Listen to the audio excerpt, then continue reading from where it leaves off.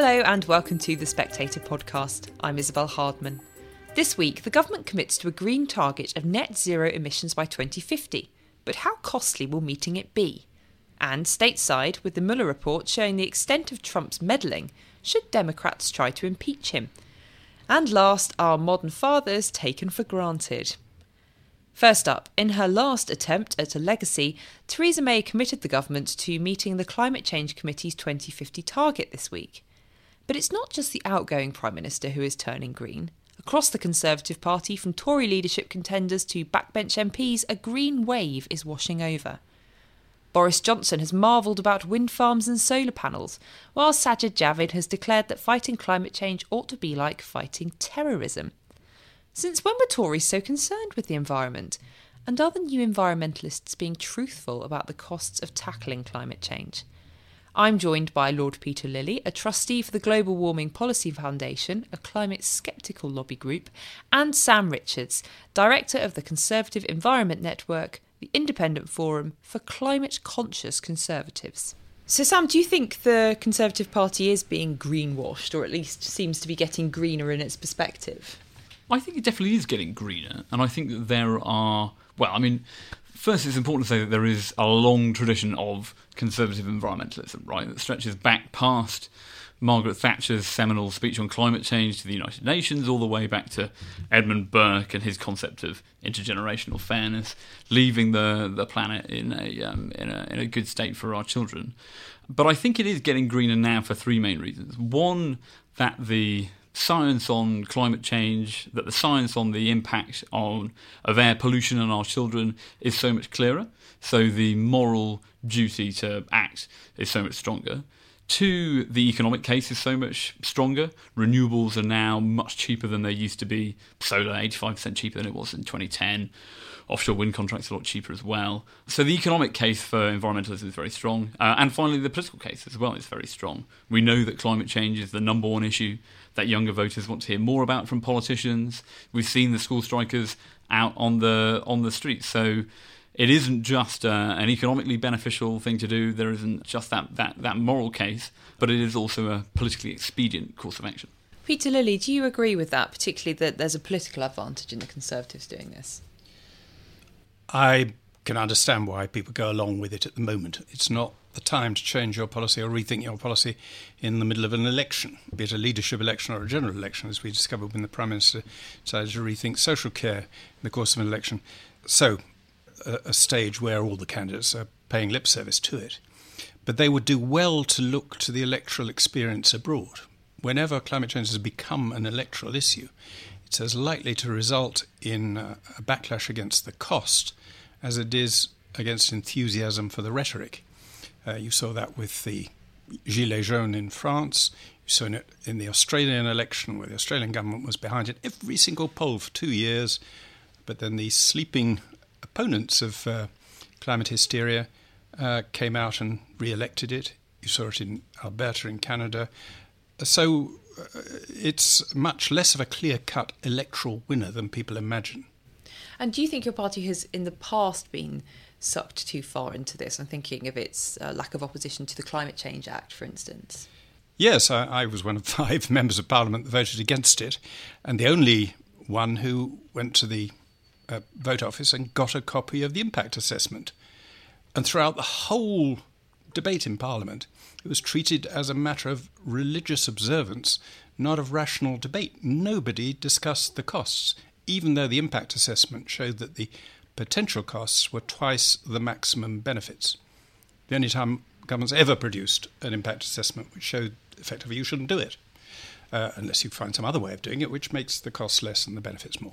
Sam, there is a danger in policy making, isn't there, where people want to do something, they say something must be done, and then they alight upon a something, anything, which may or may not work. But because it's such an important issue, such as climate change, to oppose it would be to be seen to oppose the fight against climate change as opposed to the measure itself. Do you think that there is, as Peter says, a sort of religiosity about this? I mean, just to pick up on the point of costs, I mean, talking about the 2008 Climate Change Act shows, or is a reminder just of how far we've come. I think it is true, of course, at that point, renewables were expensive sources of energy. Now, the cheapest source of electricity is onshore wind. So there is no longer that trade-off between climate action and putting up bills. In fact, if you wanted to reduce bills, the best thing that you could do would be to roll out more onshore wind.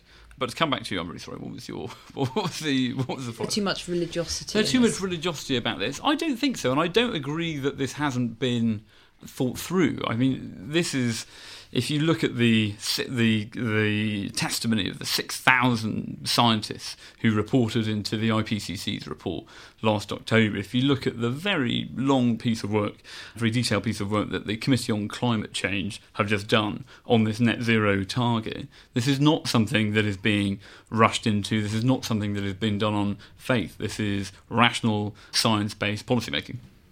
Peter? I wish it was.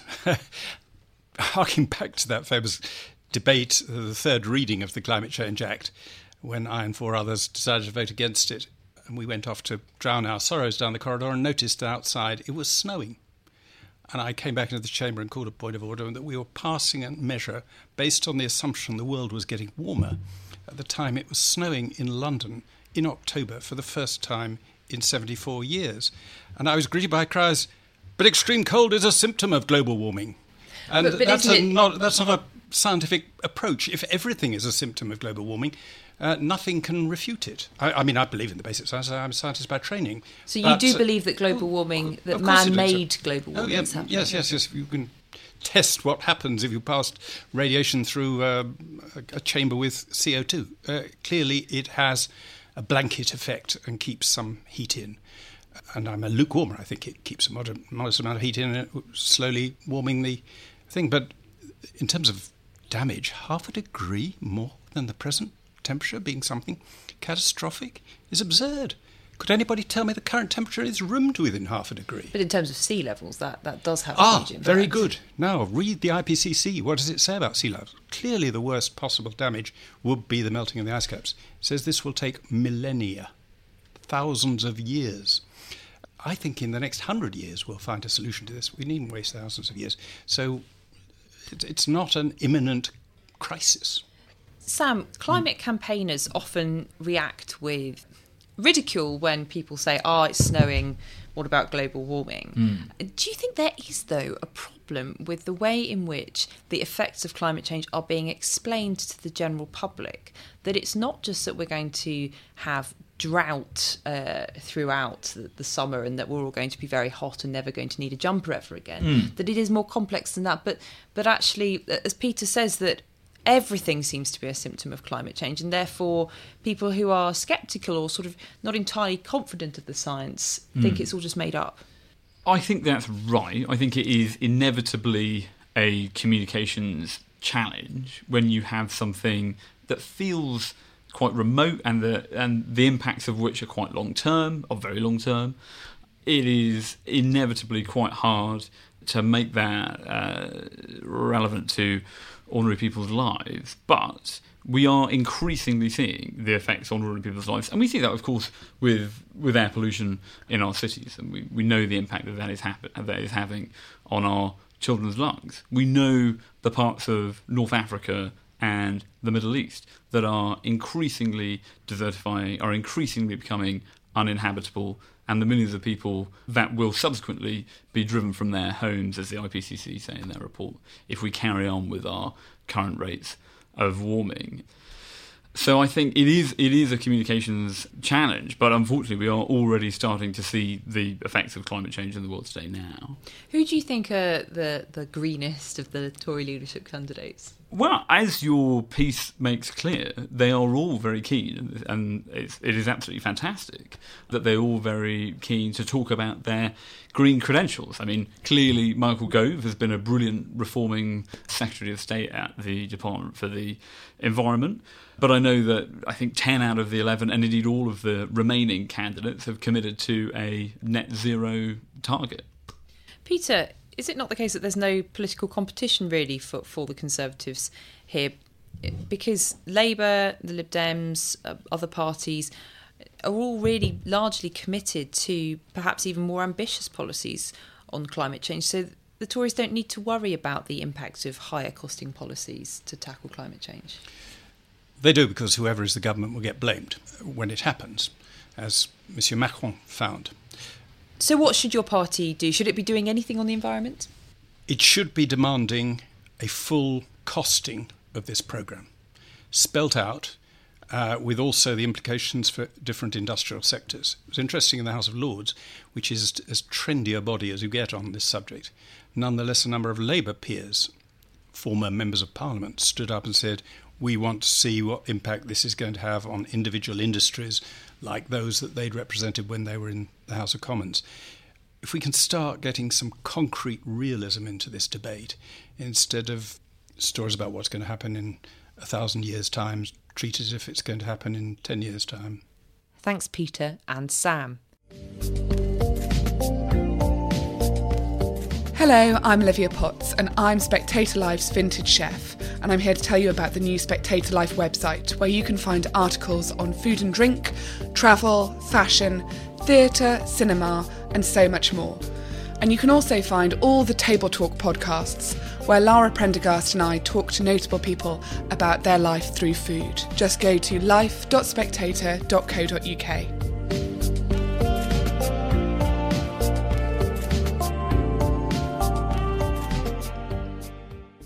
And next, the Mueller Report might not have dug up any evidence of Russian collusion, but it does show President Trump in an awful light.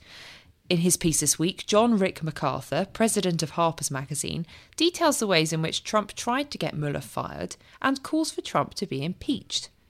But why haven't the Democrats started impeachment processes just yet? I'm joined by Rick now, together with Karin Robinson, host of the Primarily 2020 podcast. In your piece in this week's magazine, you call for Trump to be impeached. Why? Well, I think that he's gone beyond the pale, because I read the Mueller report and I see all these examples of him abusing the public trust, behaving as though he were above the law, obstructing justice, and generally meeting the threshold that Alexander Hamilton set in the Federalist Papers about, again, this is not just a legal definition of a crime. It's an example of a political crime. In other words, he's abused the public trust to such an extent that he should be removed from office. Now, I understand that there's a pragmatic argument against impeaching him, which I've heard many, many times and which I make fun of in the piece, or I criticize in the piece, which argues that impeaching Trump, because remember, he has to be impeached in the House of Representatives first, and then he gets put on trial in the Senate. Pragmatists say this will help him because it will turn him into a martyr. He can't be convicted in the Senate because the Senate is controlled by the Republican Party, and thus it can only backfire. And I say, on the contrary, Trump has done nothing but say, since the Mueller report came out, that the Mueller report exonerates him. So people just throw up their hands and say, oh, the hell with it. Why bother reading it? Because it exonerates him. If he's impeached by the House, if articles of impeachment are voted by the House, and the two sides have to prepare for a trial in the Senate, the public will become educated about what is actually in the Mueller report. And they'll begin to understand why this one Republican congressman, Justin Amash, has broken ranks with his colleagues and has come out for impeachment. Okay, so Karin, do you agree with that line? I do tend to agree with that line, although I also think there are political complexities that we need to consider. But I think impeachment is always talked about as if it's kind of a switch, either we do or don't impeach. But people forget that constitutionally it's actually a process. So there would be hearings, there would be investigations, we could host it as effectively a trial that is held in the House, where we would be able to get evidence. One of the reasons I think impeachment is becoming inevitable is because initially, when the Mueller report came out, we were already in the process of doing standard oversight. Democrats, having taken back Congress, the House in 2018, were conducting oversight hearings, and they were finding a lot of troubling wrongdoing, not just related to the Mueller report, but other crimes. Trump, since Mueller came out, has used that as an opportunity, pretending that the report exonerates him, which it does not on any level, pretending that it exonerates him. He's been using that as an excuse to then refuse subpoenas, refuse appearances by administration personnel in front of Congress. So he's basically trying to shut down not just the impeachment process, but the normal oversight process, which in itself is an impeachable action, I would argue. So is that why the Democrats haven't gone all guns blazing into this yet? Yeah, so the Democrats are stuck in a series of court battles trying to, and they're winning them. I mean, we keep taking the Trump administration to court when they've claimed that he didn't have to submit his tax returns. We took them to court. We won that. Now we're in an appeals process. We're taking them to court to try and get witnesses seen. Contempt of Congress. William Barr, his attorney general, was just brought up on contempt of Congress by a committee. He has basically shut down all congressional oversight, and the official legal position that the White House has taken is that the only body that is empowered to investigate the president is his own White House, his own Justice Department. The problem with that is that if you read the Mueller report, Mueller makes clear that his guidance that he is basing it on is that the president can't be prosecuted by the Justice Department because the Justice Department's position is the sitting president cannot be prosecuted. So what you have is a crisis of accountability. There is literally no way for the president to be held to account for any of his wrongdoing except impeachment. And Trump has effectively made that inevitable. Perhaps he's trying to goad us into impeaching him. I don't know what his strategy is, but that's where we're winding up. Rick, do you think any impeachment effort could actually pass the Senate? Well, it can pass the House because the Democrats have a solid majority in the House. We don't know what would happen in a Senate trial. It requires 2/3 of the members to convict.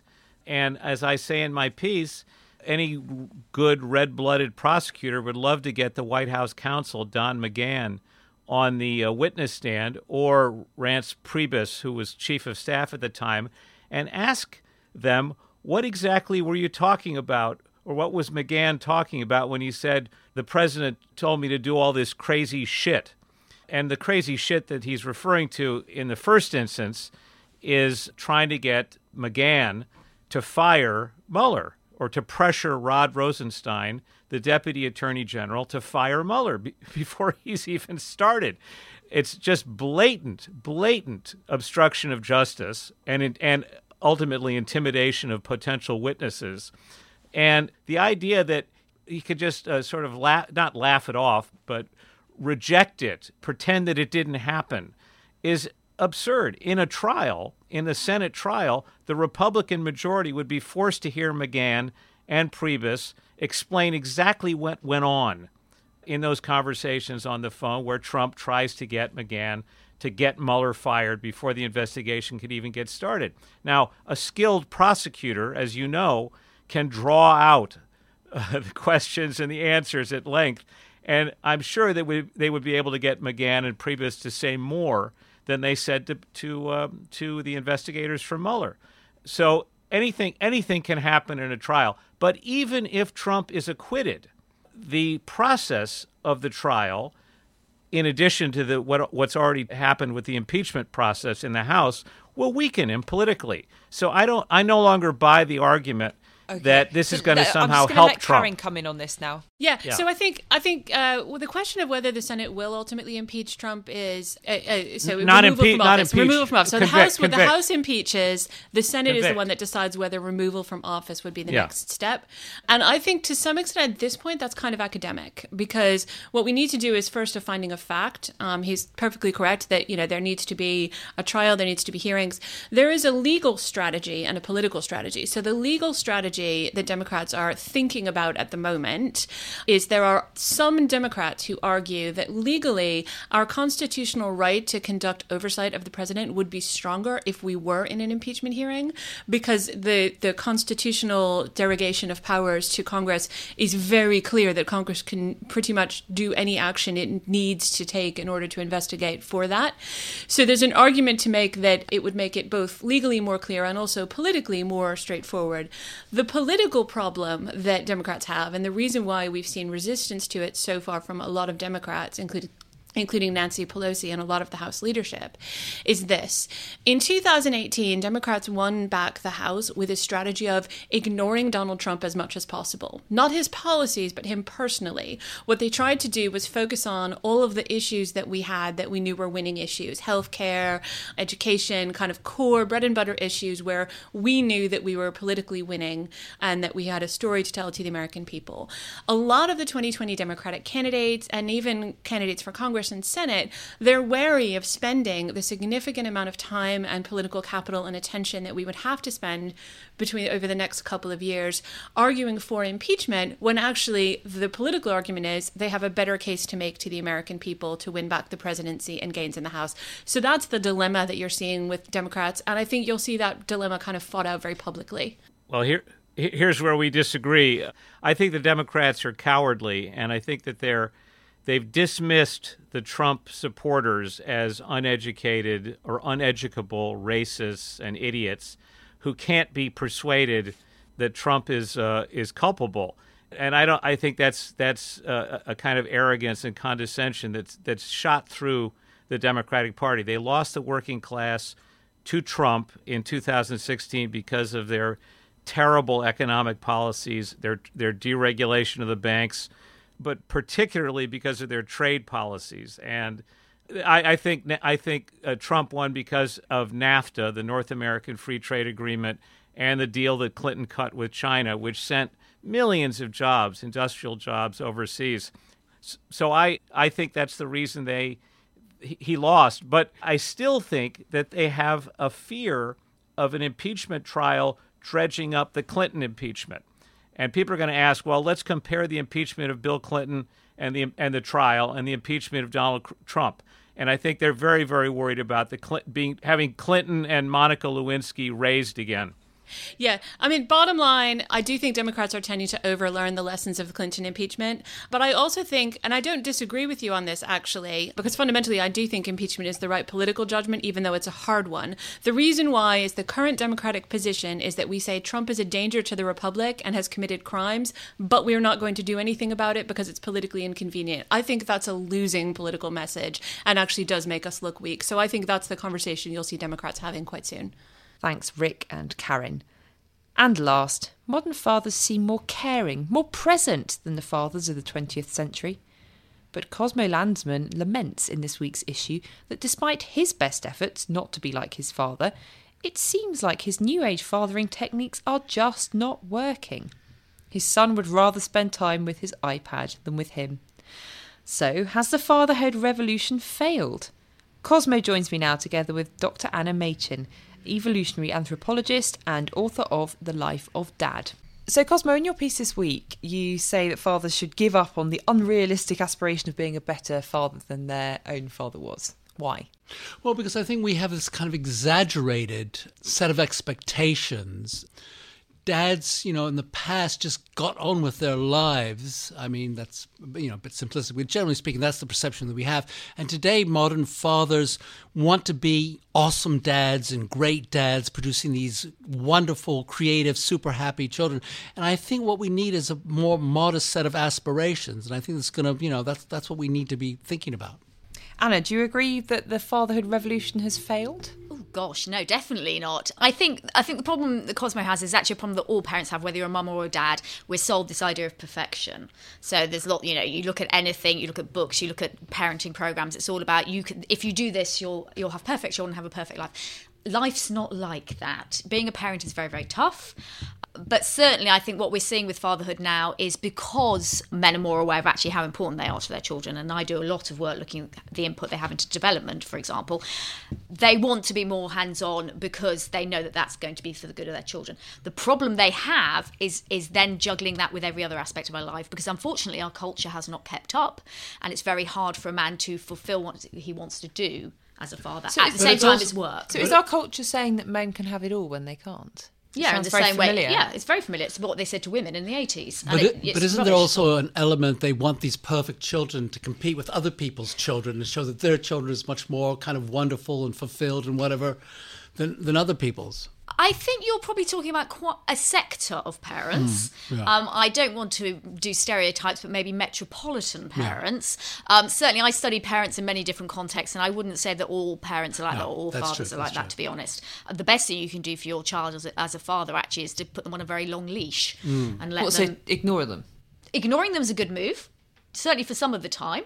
Letting them get bored is good. Terribly good for brain development. That's my point, is that the modern dad doesn't believe that. The modern orthodoxy is very much against that. You have to keep them entertained, you have to stimulate them, you have to give them extra classes, you have to be engaged and all that.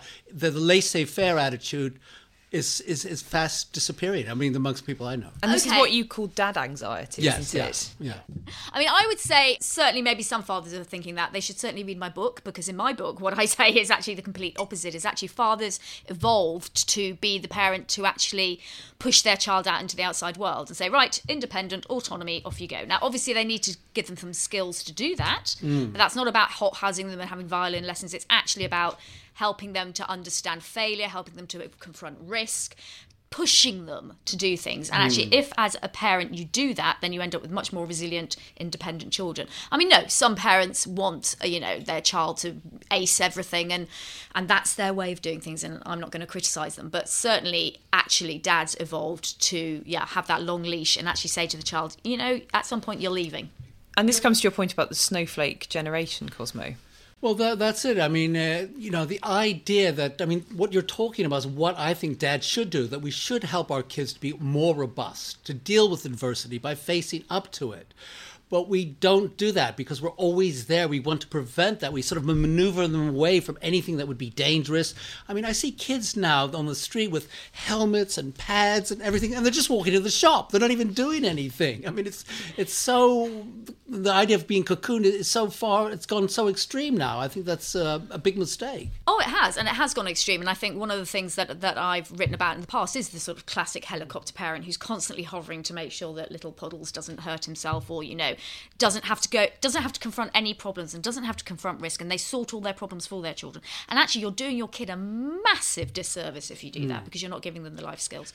And I mean, I don't know about the snowflake generation. They're not something that I particularly look at, but certainly as somebody who studies child development and studies parenting, the most important thing you can do for your child is teach them to fail and fail well. But don't you find amongst the parents that you told, at least the parents I know, there is a sort of a sense of disappointment that they thought that being a dad was going to be much more rewarding and fulfilling and was better than, the triumphs of the marketplace or business or the boardroom. This was the great discovery.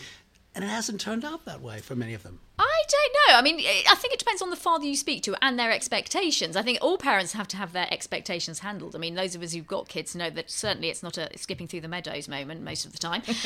There are moments of great joy, but...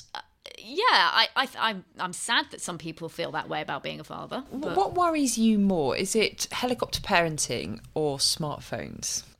Oh, that's a big one. Probably helicopter parenting, because actually, if you are, as a parent, introducing your child into the world, we're not going to get rid of smartphones. We're not going to get rid of social media. My research group at Oxford does a lot of work on social media. And what we actually need to do is equip our children with the skills to deal with the risks that are there. Because you're not, people who ban it, for example, that's not the way to go, because you're not giving them any life skills. So no, helicopter parenting, I think, is more dangerous simply because you're handicapping your child. You're not giving them the life skill to survive. And that's actually ultimately, as a parent, and particularly as a father, what you're actually supposed to be doing. So if you're talking to a dad or a prospective father who is viewing parenting as, in the way that Cosmo has described it, almost like their sort of next career venture where you can be successful, what advice would you give to them as they're kind of anxiously trying to work out how to be the best? There's no such thing as the best. You know, your kid will always turn around to you when they're 25 and remember the one thing that you did not do right and tell you about it. Exactly. I mean, my child, who's only 12, did it to me the other day and I can't even remember the incident. So, you know, there's no such thing as being the best. You know, you have to try your best and be good enough. But actually, it's not about necessarily the achievements on the page. It's actually about, is this person a competent person to go out into the world and survive? And if they are, you're doing an okay job. I'd like to ask you, Anna, there's a school of thought that says actually parenting doesn't have that great an impact on how our children turn out. That's going to disappoint so many therapists. I know. Do you have any? Do you have any sympathy for that point of view? It's difficult because that's the end. That comes to the endless debate of what's genetic and what's actually environmental. There is certainly an environmental angle to it. We know that from studying the impact that fathers have on child development. But no, there are genes that are going to influence the way you turn out. It's very, very complicated, the gene-environment relationship. But yes, there are certain genetic things that, as a parent, you will not but change. But you can be a bad dad and have great kids. You can. Yeah, I've great news. And I've come across people. I've come across people like that who I have read their life history. They've given it me, and I thought, oh my god, you literally should be a puddle on the floor, and they're as robust as anything. And the thing you look at then is you think, well, you must have a cast iron set of genes. Yeah. So, Cosmo, what's your advice, finally? My advice is relax. Don't have this, get rid of the great dad dream and just, get on with it. Thanks, Cosmo and Anna. And that's it for this week. Pick up this week's issue to read all the pieces discussed in this episode, as well as more from John Simpson, Simon Sharma and Cressida Bonas. And one last thing. What do you think of the Spectator podcast? We'd love to hear from you, our listeners, on what we're doing well and what we could be doing better. Send in your thoughts to podcast@spectator.co.uk. We can't always reply, but we do promise that they will be read. Thanks for listening and do join us again next week.